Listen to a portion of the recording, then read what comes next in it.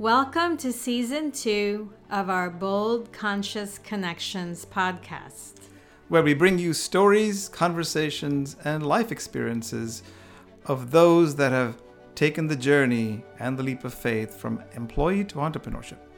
Every week we will bring you interviews or messages from us about what it took for people to take this bold conscious journey. So without further ado, let's get into our episode today.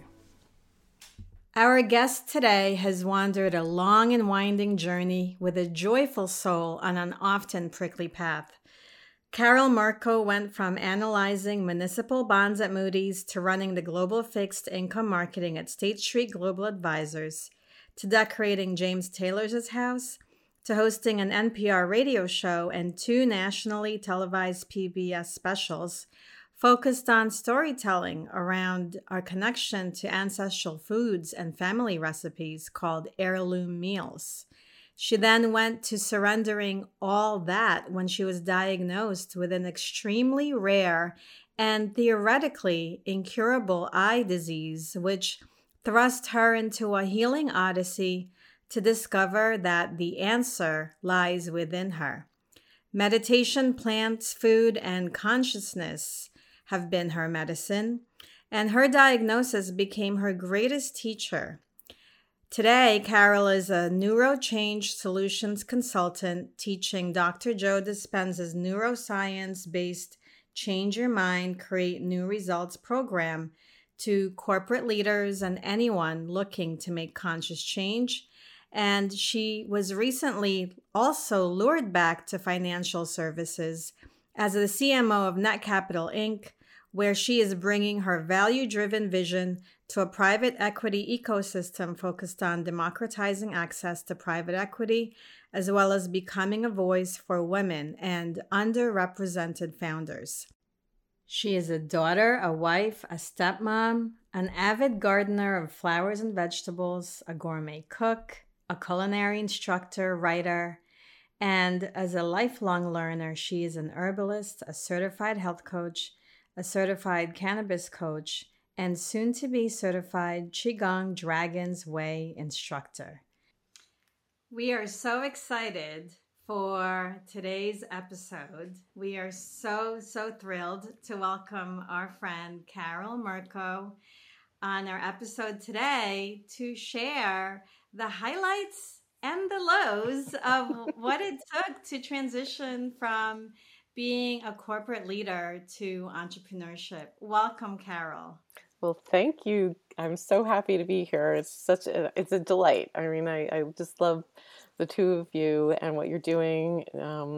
And it's a thrill. So thank you. So, Carol, maybe we start with, you telling the audience beyond what we've already told them who you are in your words.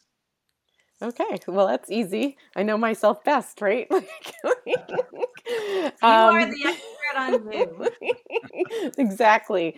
Well, it's a very interesting question because I've made many transitions. So I think I definitely fall into the category of being courageous and listening to my soul. Right out of college, I went into finance and right down to becoming a credit analyst and then a municipal bond trader, and then getting my graduate degree at night at NYU in international economics. But there was always like this churning in my soul, like even back in my 20s, right? Like it was just like, I would go around, I was a credit analyst at Moody's Investor Services, and I would look at the 30-year-olds right at the time, and I'd be like, do you really like this? Like I was just trying to project myself. Like, could I be in a cubicle at 30, and, they all thought I was, really charming, but interesting, right? Because I don't think a lot of people think about these things, right? They just and I was really impressed with them because they seemed happy, right? Like they were happily in the cubicle at 30. And I was unhappy in the cubicle at 22. So I was just it started early, but it didn't mean that I jumped ship. I just jumped ship into different areas, in that whole Wall Street space, because at that time I still wasn't really sure what all of that was, what that was speaking to me, right? So I went from that to trading municipal bonds, which couldn't have been the worst place on the planet for me, as you might imagine. So this was in the mid to late 80s. Cocaine was like the drug of choice. I remember getting picked up by one of the brokers in a limo, and it's like there's just all this stuff, and I was just like, and I'm like, this is not where I belong. How am I going to deal with this? But of course I was like, no, thank you.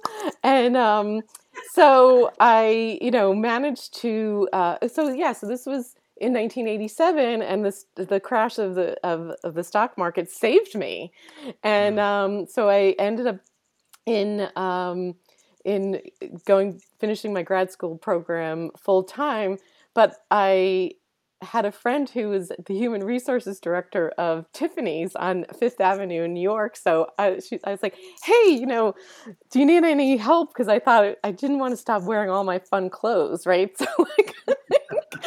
So anyway, so I worked in the silver men's jewelry counter at Tiffany's, and it was sort of a blast because all these famous people would come through at the time. Like Melissa Gilbert was engaged to Rob Lowe, and they came in to pick their silver, but then they ended up getting married. So it was like kind of like an exciting, like kind of side thing. But I really love to cook. So I had this other side gig where I started doing catering. And so I ended up catering professors' parties at NYU. And then for a friend who was running a film company, so I would do their on-location shoots. And but what I realized is that I just had no clue how to actually make money in catering or any, I was just like, I love to cook, but and I had my brain too, like, so I just was getting this degree in international economics. Like, how do I marry these two things? So I just decided I would just have parties to cook, and then I got a job working in for an international money management firm, and thought, okay, maybe this is great, like in marketing. So as opposed to like in the trenches, I was now going to like understand these products and try to market them and use my creativity. And it was great until, but it was sort of boring. And then I got lured away by another, one of the money management firms. And that was kind of produced like an event that kind of kept me in financial services for another 7 years, which was my boss wanted to sleep with me. And I told him in very frank terms that was not an option. And then I got fired for insubordination. So so it was really like, so I know I'm giving a long story, but it kind of like, I think it's a great, if we're talking about transitions, like I've had many, some of them that I created, some of them that were created for me. And then the only job I could get out of, under the kind of like, the being fired and you can't talk about it thing was as a salesperson at State Street Asset Management in Boston. And so I cried the whole way driving up because, as a New York, dyed-in-the-wool New Yorker, and I was going to Boston. I mean, how provincial. And but I fell in love with Boston, and State Street was, I think, part of like another like journey. So I had to like overcome the being terminated. I had to overcome the victim syndrome that I had because, was it really, could it have been my fault? Right. Like, and I had to also like, kind of be comfortable around men again. Right. Like without feeling like I somehow created an environment that would have led to being fired. And so the best way I knew how to do that was to perform, right? So I just was like, I'm just going to put my head down. I wanted to get my CFA, and I had to fight for that too, because CFA is Chartered Financial Analyst. It takes 3 years to get. It's not, it's not for the faint of heart, because it's a very challenging. And all the men, of course, like said to me, "Oh, we're so proud of you, Carol. This is really, because I wasn't a portfolio manager, so I was a marketing person." And they're like, "But we're just so happy that you're even trying." And I'm like, in my head, I'm like, dudes, I'm an A student. Like, you just don't get it. Like, not an option, fail. So I did. I got it. It's once a year. You take three exams. It's 3 levels. I passed each one each May. So I got my CFA in 3 years. I also was elevated to the global fixed income marketing director and raised something like $16 billion in 9 months. And by the way, I should have been like kind of paraded around, right? Like it was the worst time of my life. It was like every person who had small egos, or it was like I had daggers in it was like, oh, another one. It was like they tried to like, like capture me every step of the way. Like like she can't be that successful. She can't be that successful, to the point where I finally got recruited away from another firm. And then that sort of ended my career at that moment. I was recruited to create a fixed income group, and it failed miserably, not because we didn't try, but because the firm didn't allow us to do what we knew how to do. And my boss said, you need to lie. And I said, no, I need to quit. And I think I told you this, Trisha, that, the only thing that mattered was my shoes under my desk. And I just packed them up and left. And I'm like, I'm never going back. And from there on, I had so many reinventions. I went to school for interior design, and I hung up my shingle at the same time, and all my friends in the Back Bay of Boston were redoing their newly purchased condos, so I had instant business.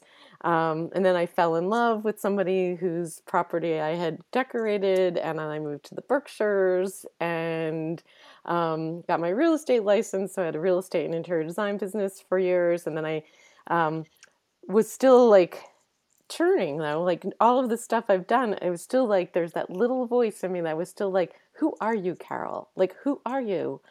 And I went to this great workshop called Getting to Next, and it reduced me to my core values, which is I love my family, I love to cook, and I love to entertain. At least that's what they were at the time.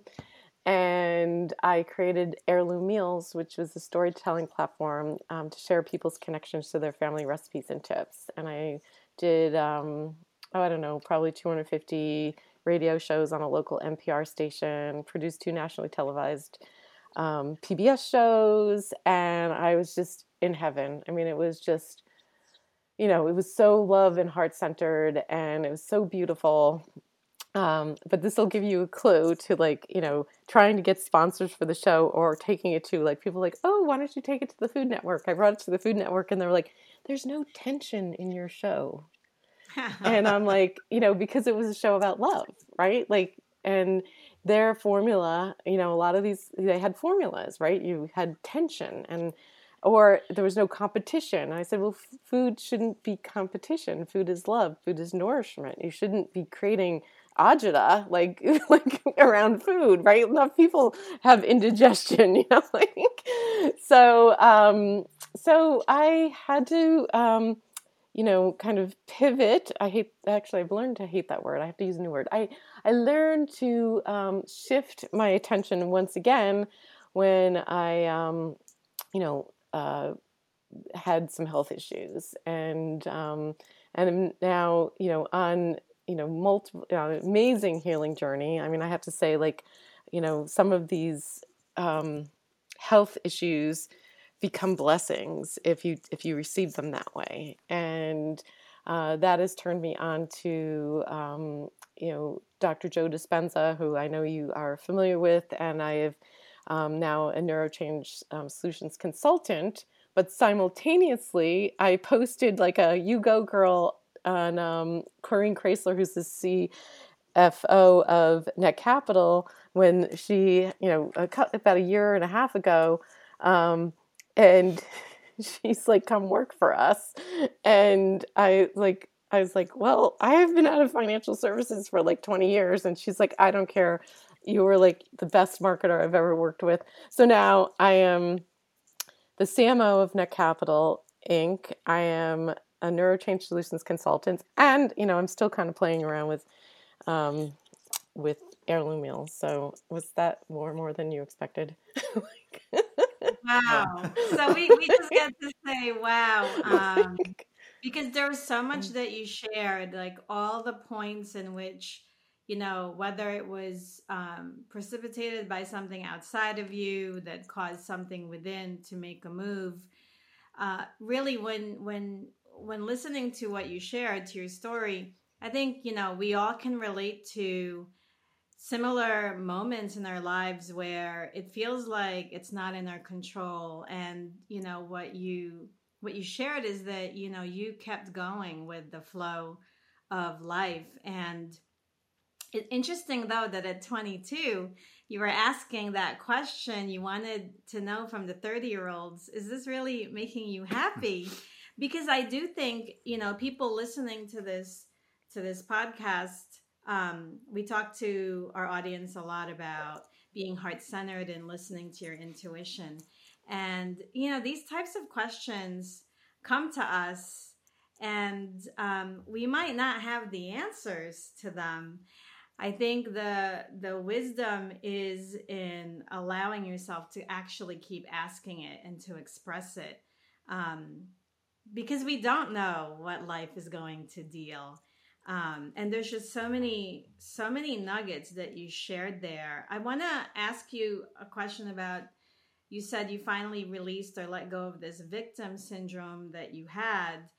That's a very bold statement to make. So, what did that entail? What does that mean to you? And for people listening who are feeling victimized, whether it's a situation or whether it's this current, COVID situation we're all part of together, what can you say about just letting go of that victim syndrome? Well, first of all, you had to know you're actually experiencing it, right? Like, and so, I think the thing for me has been, even now that I'm even teaching the work, I've always been an observer of myself. So I think you have to be an observer of yourself, and and see how you've changed, how you let things even change you, right? And so what I was observing is that, I was always gregarious once I know people, right? Like it takes me, like I'm shy and gregarious at the same time. And I always had an easy smile. And what I noticed is my smile disappeared, right? And that was like, I really just, I was like, they win, right? Like that was kind of in my head. It's like, if I lose like this essence, right? This joy essence that kind of, I know it always flowed out of my body, that then, I've given my power away. I've given it to like the jerk who fired me, right? That and, and so, I just remember being in my office, and one of the guys that was on the floor, he comes, knocks on my door, and he says, I know there's a fun person in there. And he said, I know what happened. I'm friends with a guy that one of the guys that was in the company that you worked with. And from that point forward, like, I felt like a little liberated to like start letting myself back out, and knowing that like I wasn't responsible for like having a guy, want to like sleep with me and control me and tell him to like bug off. And but I also really wanted to not shut down my femininity, right? Because that's such an important part of who we are. So I wasn't going to, wear skirts, down to my ankles. And I, wasn't going to like, shift the way I dressed and on all of that. And so I really made a conscious effort to like stay Carol, right? Like, and, but, there was still that like little voice that was just like, are you smart enough? Are you good enough? Like, do you really belong? And I believe, and I know that, the pursuit of the CFA was it had two purposes, right? It was something that would enhance my career, but it also helped me with my confidence or regrow my confidence. And it was honestly almost to the minute of actually within a year of getting my CFA, I knew I was going to be leaving the industry, right? It was just like I had done it. I had kind of, proven to myself that I had it. I had what it took, on all levels. And that whatever that man said about me was all BS, and I could let that go.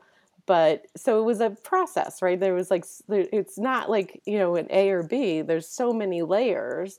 So like I dealt with like the joy layer first, right? Like keeping that. But then I had to deal with the little voice layer of like, are you a fraud? Like, do you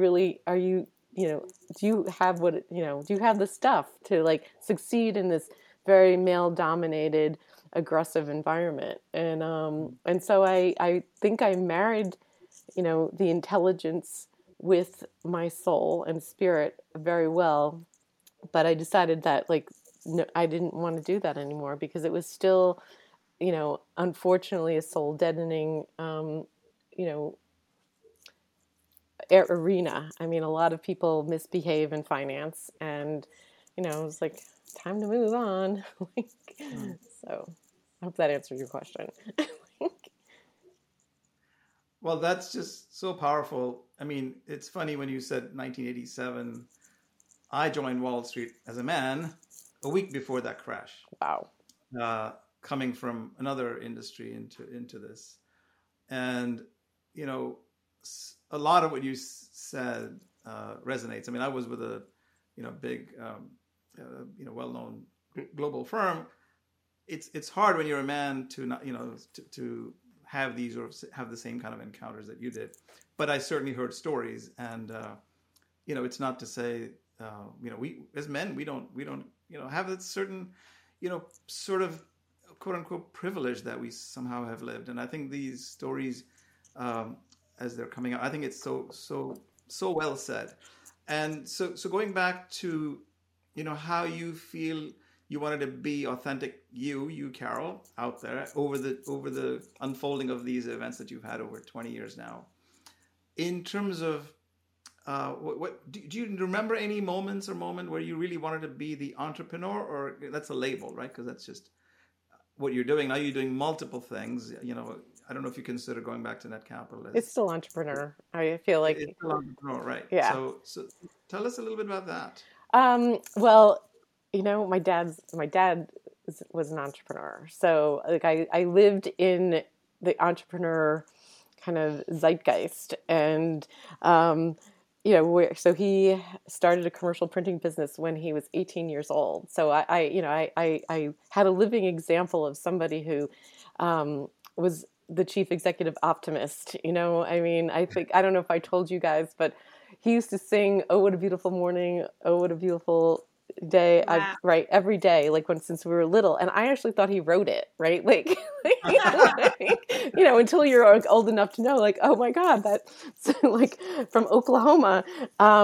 So, I had an example in my life of somebody who had a passion for what he was doing and took risks, and and we were either like kind of poor or super, super rich, right? It was like, that's the entrepreneur journey, right? But he never, ever he never gave in. And, but he was so proud of me, to go to Smith. I went to Smith College. Like, he was just like, he didn't go to college. It was just like this thing that, and he just saw like this notion of me going to Wall Street and, how much money I could possibly make is just being such an amazing thing. And so it's almost like he in some ways he was my best example, but he was also sort of like, go do that. You could do that. Like, and, I didn't have that option. And so I so I always had, so just so you know, as a little kid, I played the piano, and I decided to offer piano lessons when I didn't do babysitting. That was just not my thing. So I did piano lessons. And then, I don't know, it was like this period where you could actually sell stationery. So I sold stationery, like you made like a few bucks or whatever. And so I was always like doing entrepreneurial kind of stuff. And so I think it was like in me. And so I think so, and I'm going to go backwards a little bit, that like, you know, I've always like done other, right? Like I've never just had like a job and then just went home and did nothing, right? Or just like hung out or read a book. It was like I was always creating. And so like that creating, that is just who I am, right? And so to become an entrepreneur is like, and I basically say I'm a creative entrepreneur. Like there's so many ideas in me that I have to explore them. They have to come out. A lot of times I have the stable paycheck because like, you need to pay the bills. But I think it's listening to the soul. I think it's listening to that little voice. I think it's like just not, letting that, not shutting it down, because I think when you shut it down, that's when that dissatisfaction happens. I think that's when people get grumpy. I think that's when they like shut down, right? They like almost become like they've stopped living, right? They just sort of exist. And I just see that as like not an option. So can I follow up on Yes. that just for our audience? You're not saying that for someone who may be considering leaving a corporate to go entrepreneur, that it's something is you're born with. You can listen to that voice. It could translate into entrepreneurship. Right. So could you clarify that just to be sure, but I think you could be an entrepreneur in an organization. It's attitude. I think it's all attitude. I really do. I think that, if you're fortunate enough to be in an organization that appreciates that quality, I mean, you could be an entrepreneur within an organization and take that creative, juice and, kind of either develop a division or, lead a division. I do think that, it's entrepreneurism is not for the faint of heart, though. I mean, it is. It takes a lot of focus. It takes passion, right? Your passion has to be really like driving you to stay in it, right? To take the risks, and you have to believe in yourself. Like you have to be courageous. And so, I don't know if I answered your question. Yeah, I think it's clarifying because I wasn't born into entrepreneurship, but throughout my 20-year career in corporate, I felt I was entrepreneurial, and to the extent I was able to create something out of that wasn't there before, right. That was entrepreneurial. Then there's entrepreneurial, and there was being an entrepreneur. So right, for the past 15 years, it's lots of different businesses, and you just don't know where the next thing is gonna, pop, right? So, but that's the adventure of being an entrepreneur. So you certainly clarified. So thank you. You're welcome. So Carol, you spoke a lot about listening, or that passion, and staying connected to that. How, if you were to advise someone that you're mentoring on how they might be able to hear that inner voice, we speak with a lot of people who unfortunately, because we have so much noise that we have to contend with, that it's true that a lot of people, most people actually have a very, very difficult time accessing that intuition, have a hard time hearing themselves, and actually aren't even aware or comfortable with asking questions of themselves. This whole notion of being able to observe yourself can sound so distant and far away. If somebody wanted to, cultivate those practices, what would you recommend? Oh, goodness. Well, I think just giving yourself quiet time. You cannot be creative or access any of those things when you're in, just with your all the time with, watching the news, not tuning out. I mean, you have to tune out. Like, you just absolutely have to disconnect. And whatever that means, it could be like, taking 5 minutes to just breathe, right? Like how many people just go through life holding their breath? I mean, and don't get me wrong. Like, I've definitely had periods where, I'm holding my breath, right? I'm not like living, like skipping every day. But it's that, like, I want to skip, right? Like, it's just, and I know when I'm not skipping, like, why aren't I skipping, right? Like, so it's like, what I say is just think about who you really want to be. Who are you really? Like, if you're like, and then what are you not doing? Like, if you're not who you want to be, like, what's in the way? So, so I think pausing, asking those questions, and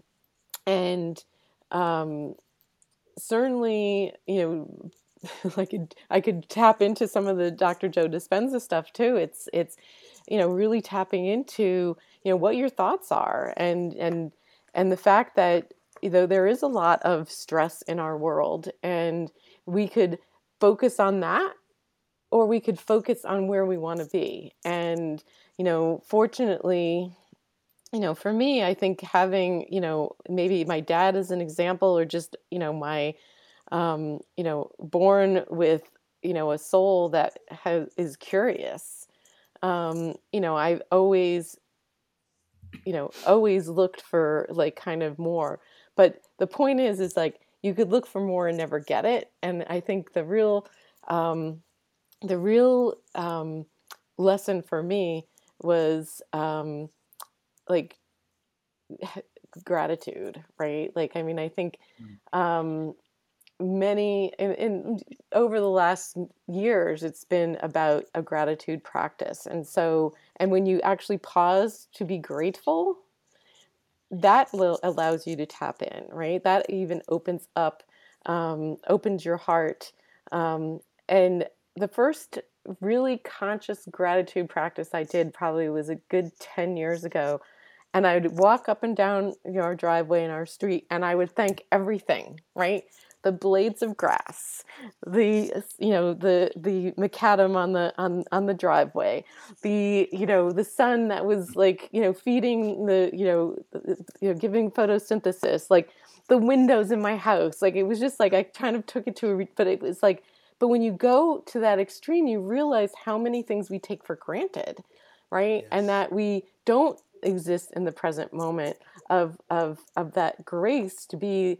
Imagine, living, being like living in an unheated cabin, right? Like, or, I read a lot of books over the years about, medieval times, and, just, all these sayings, it's raining cats and dogs. It's because cats and dogs are actually on the roofs of these, like, thatch roofed, like, huts, right? Like, they would actually, like, fall through the roof. Like, so, like, we don't look at what we have. Like, so it's just gratitude.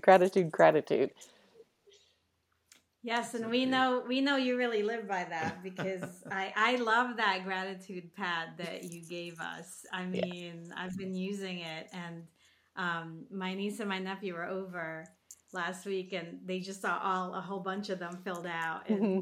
My niece is like, can I get one? And Aww. She wrote out her list. So thank you for that. Oh, you're so welcome. But it's so important. And even sometimes, it's hard to find the 5 things, right? Like, you'd be in, like, a grumpy mood. You had something bad happen or whatever. And then it's like, okay, I'm thankful for my dog, or, like, something just so that you could just connect to, like, it, right? It doesn't have to be big. It just has to, like, it's consciousness, right? Like, here we are, bold conscious leaders. It's being conscious. Right.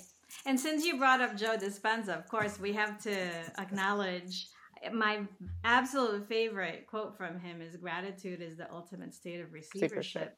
which really is about being grateful for things unseen. I think we've all learned to be grateful for something when you receive it. And what I love about his teaching and that message is that just the imagination of it, just the desire, even if it has not manifested physically yet, that by being grateful for that already, that you open yourself up to the flow of life. And that's certainly one of when I started getting into his work 2 years ago, that was one of the things that really attracted me to his work. Yeah, it's powerful. And the whole notion of, um, you know, that we can create by thought alone. And it's so powerful. So, and we could certainly, talk more about that. I don't think that's what we're here to do, but it's powerful work. And work that's really transforming my life, on a day-to-day basis, thinking about, how to, you know, live joyfully, live in the present moment. So, um, so consciously that, that you don't get bogged down by any of the other stuff, any of the negative energies that are around.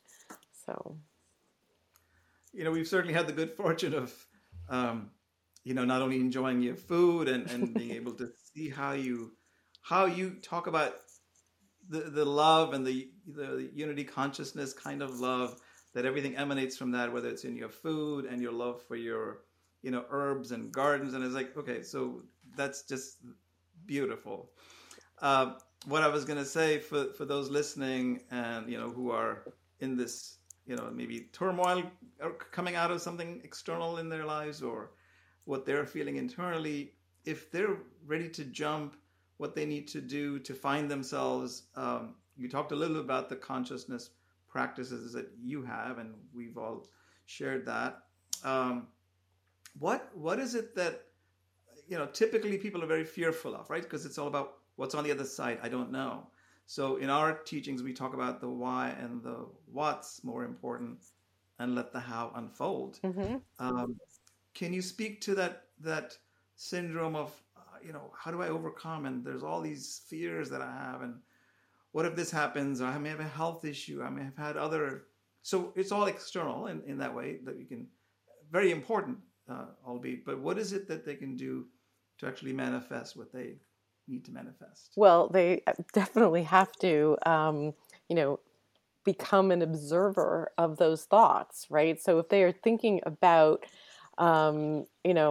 what ifs, like you're not living in the present moment, you're living in the fear of the future, right? So, and that creates stress. And when you're in stress, you can't create anything, right? You're stuck. And so the first thing I would recommend is becoming an observer of those thoughts and writing them down. And and here, here's another. The unknown will never let you down, right? I mean, every day is unknown. You don't know if you're going to wake up. You don't know what the weather's going to be. You don't know, like, and nothing. And so, like, why would you allow, like, the potential future negatives to steal your now? I love that. The unknown will never let you down. Wow, that's a Carol quote. Yeah, well, just think about it. It won't. It doesn't. I mean, like, look, I have, my body has a rare, extremely rare autoimmune eye disease. Like, it's just like, am I going to live in fear that I'm, going to lose my sight, or am I just going to, like, trust that my body is going to heal itself, and that and then I have that belief. I have two choices. Just go down the rabbit hole, like, and then actually become what everybody says that I might, which is, we don't even say the word. So, but you can't, and I have these conversations with a lot of people, and particularly like my mom, it's just like, she's a worrier, and it's like, Mom, worrying is just stealing your bliss, your joy. It's like, all of that worrying, all of these years, like, didn't stop any of the bad stuff from happening, right? Like, it could possibly have even created it because you put energy there. So stop worrying. I mean, it's creating like unnecessary roughness to yourself. Yes, yes. This is, you mentioned before, like, when we were talking about some of these practices, that perhaps that's not what this is about. In actuality, everything that you've shared as far as what these practices are, it's all the work that makes this entrepreneurship journey work, Right. this adventure. That's the work that makes this whole idea of letting the how unfold. When we say it's not for the faint of heart, that's why we love that too, because that speaks to the boldness, right? Right. And it's not an accident that a lot of meditations, it doesn't matter where it comes from, whether it's ancient practices or something that was just put together by minds in the scientific community. It doesn't matter.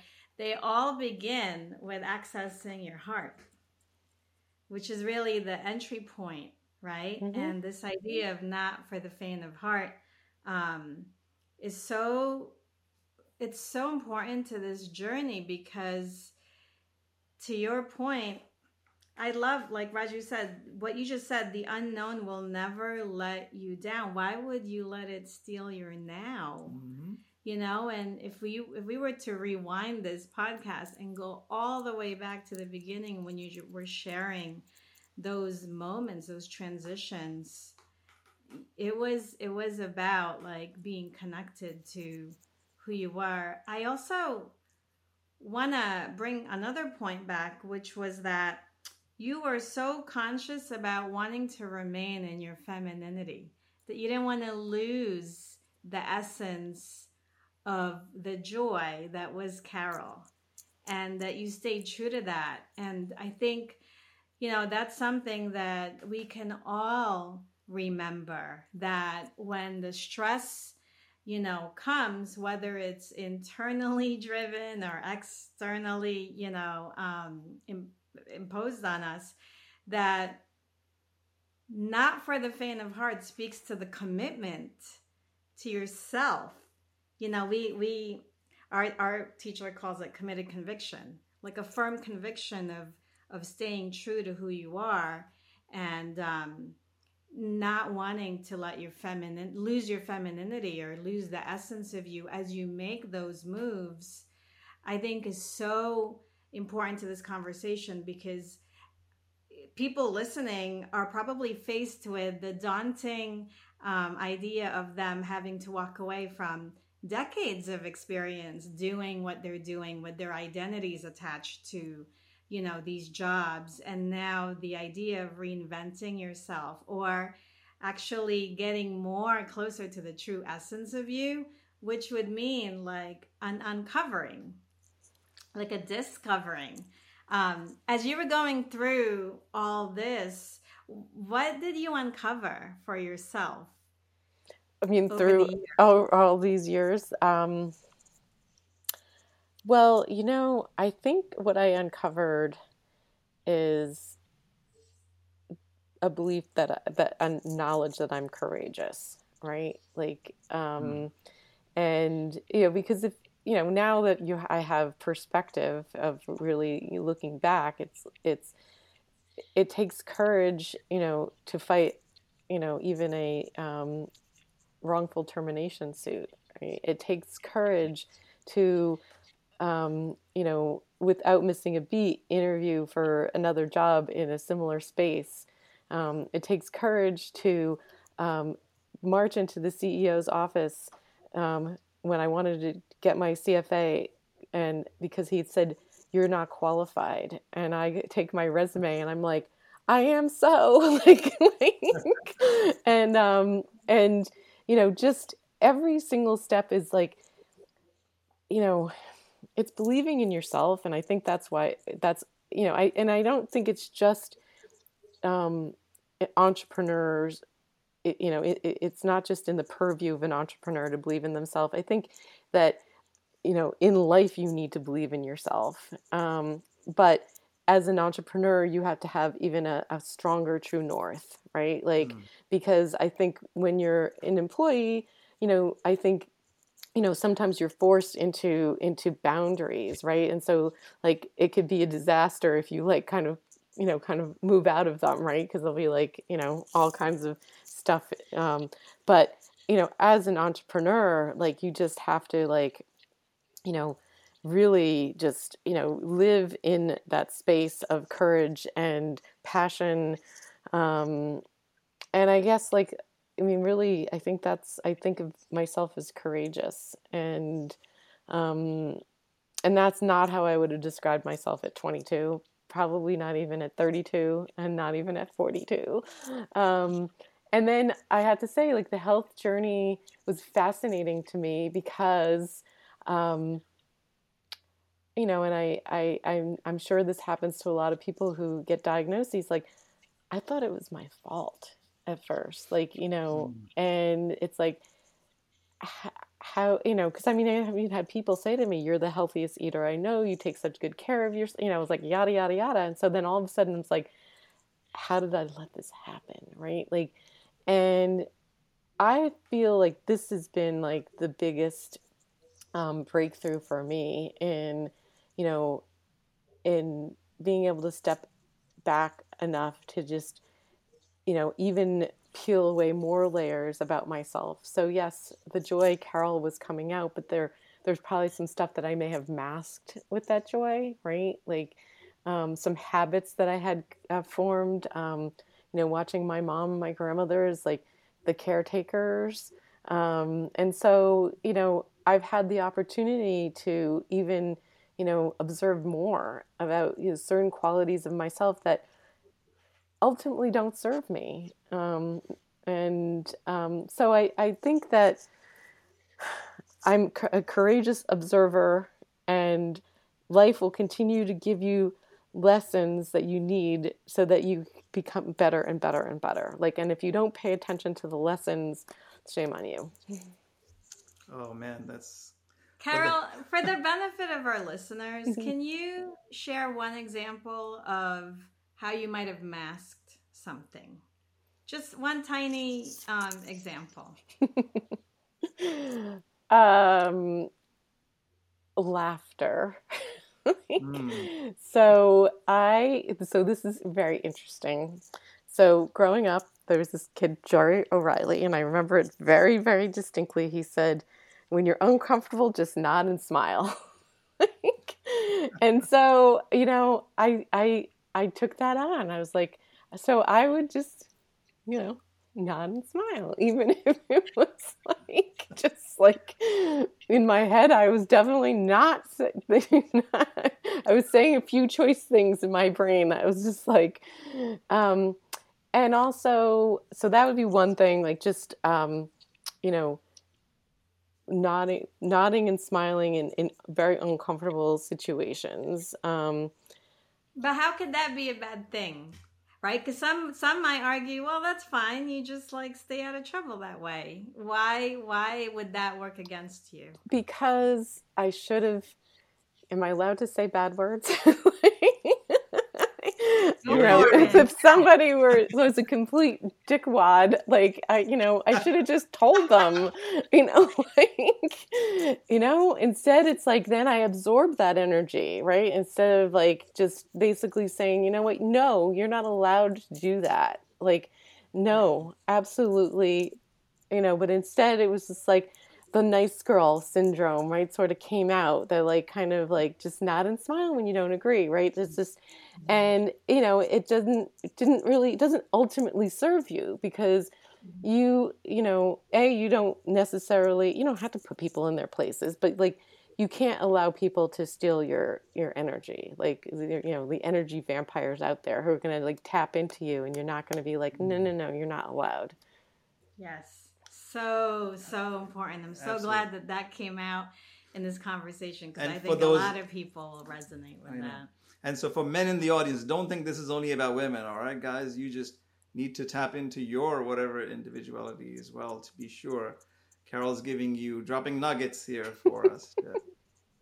So just, taking for granted all those things that you just mentioned and gratitude. Yeah, and just to highlight that, Carol, what you just said about just expressing yourself. We talk about this a lot. We have voices. Right. We have this wonderful throat chakra so that we can express ourselves explicitly if necessary. And I always say, like, in a responsible way, and sometimes responsibility will involve anger. Yes.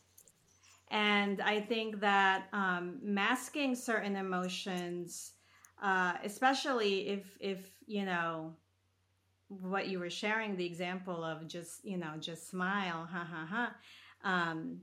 It does ultimately, at the end of the day, it is an energy drain. And Bold Conscious Connections is also about recognizing that we're spiritual beings having this human experience. And so we're very conscious about, being aligned with the energy that we are putting out and the energy that we are taking in. And it means that being bold, it means you're taking ownership of your experience. And so I love that you shared that example, because it really speaks to this idea of how we can all take ownership of our experience. Yeah. And these emotions all exist for a reason. All these emotions are available to us for a reason, for us to be able to do that responsibly, express ourselves responsibly with each other. Yeah. Beautiful. Yeah. Well, I just want to add that, and I believe that you have similar qualities of empathy. And I do also believe that, my father used to call me the faucet, right? Because I was deeply sensitive.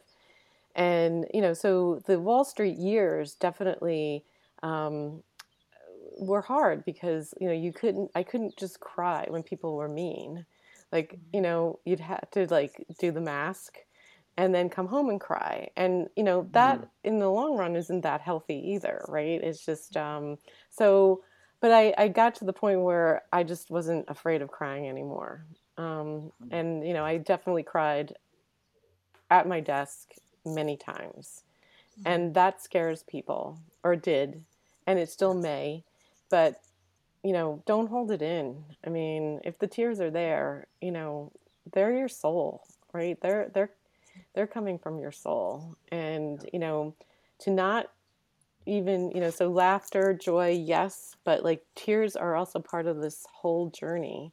And, I have definitely could fill a few lakes of tears. So, I don't want anybody to think that this is Pollyanna either. Like, it's just, so I wanted to make that point that, so that's important. Well said, because did you come across any men crying at work?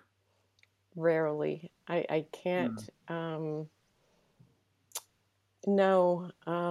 My father cried. Jim cries. I'm a real proponent of crying. So we always say tears are a release, and they're totally a release. Like my Qigong, my master says, when you're doing the practice, like if tears come out of your eyes, you're being healed, right? Like this is like this big, they're coming from deep in your soul, right? And so, and when people hurt you, like crying is important. You can't be like, oh, that doesn't matter. Like I'm like, I used to have another one of my bosses like, Carol, you need to be a duck and let the, just flow off your back. And it's like, yes, I totally agree. We need to totally not absorb others' energy. But when you are sensitive, like, like you have to like experience it and express it. So. Well, it's unfortunate. People like me were programmed to do exactly that. Not crying is weak and all of those things. And I, like you, would come home from work very angry, frustrated with whatever the day was, and then just let go. And it normally came out in anger, yelling at the kids or whatever.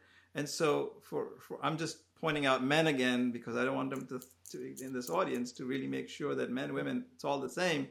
Your energies, feminine, masculine, do exist within you. So it's powerful to cleanse yourself. And it's been a hard journey for me. That's been the hardest challenge for me, is to be able to let go and actually release. So super important for those listening to use these just really gems and wisdom that you're giving us to practice that, to really, it's okay to cry, it's okay to release, it's okay to do whatever you need to do to feel free. All the emotions exist for a reason. Yeah. And, I think that as long as you have a practice where you're able to observe yourself, I think that's the key, Carol, you said it. Yes. Observe yourself, observe your thoughts, observe yourself and how quickly you want to get rid of these thoughts. Because, that is also where the healing is actually, sometimes it's staying in that space to allow for what needs to come up and out, to be able to come up and out. And, this is of course we would have this kind of depth in this conversation. It goes beyond what we plan for, but of course we would have this depth. And we could keep talking to you, Carol, because there's so many things we're touching here. There's a whole other piece I wanna touch, but we won't have time to go there. But it is about that idea of accompanying that victim syndrome is, the self-betrayal and the self-abandonment that we all engage in when we deny ourselves these opportunities to feel the full range of emotions. And since we are speaking to not to the faint of heart, if you're still listening, if they're still listening, we're speaking to you. You're gonna have to tune in, because Carol, we're gonna have to bring you back, and we're gonna have to explore that level of that part of the conversation. But we love having these. We love this podcast platform where we get to really just talk with our guests, our friends, and ask questions. And there's so much that we learn in the process, and so much that it inspires in our audience.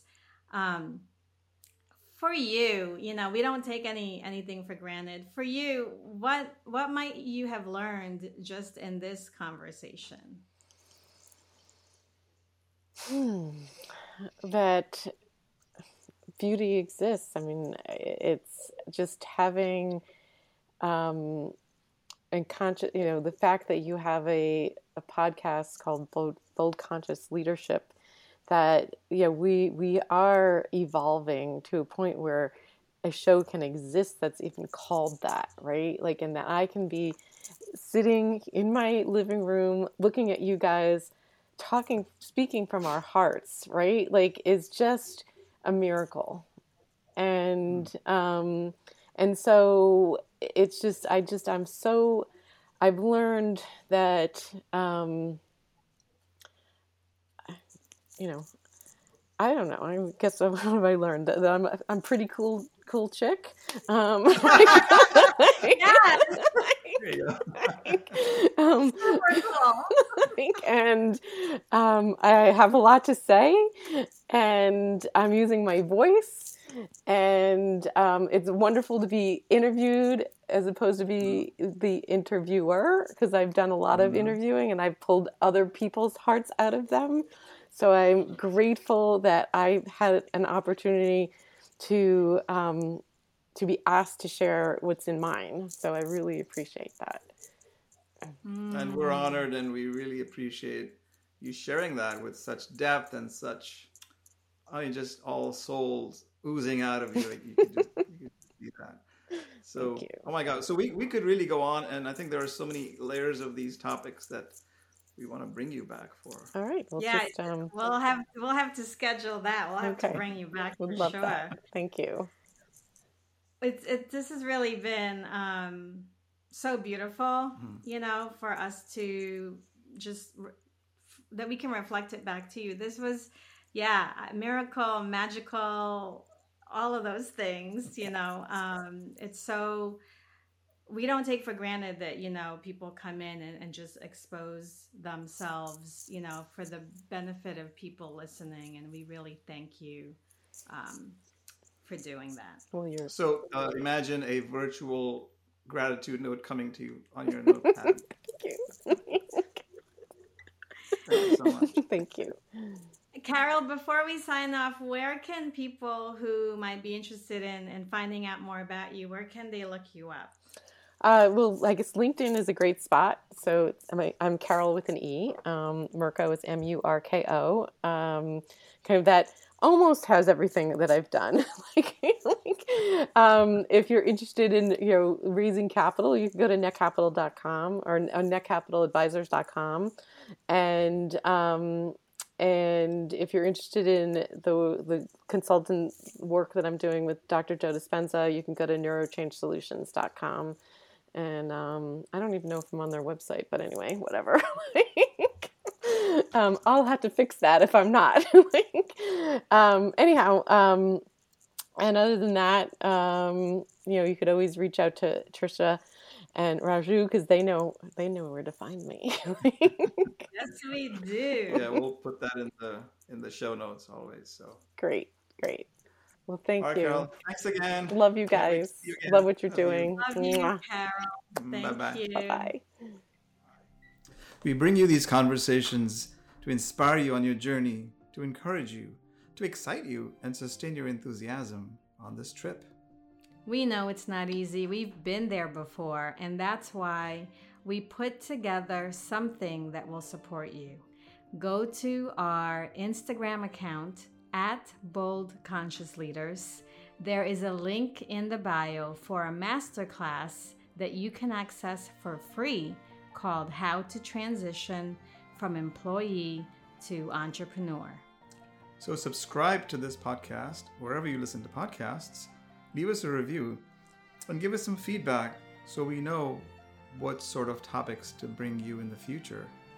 And like anything else in life, nothing changes if nothing changes.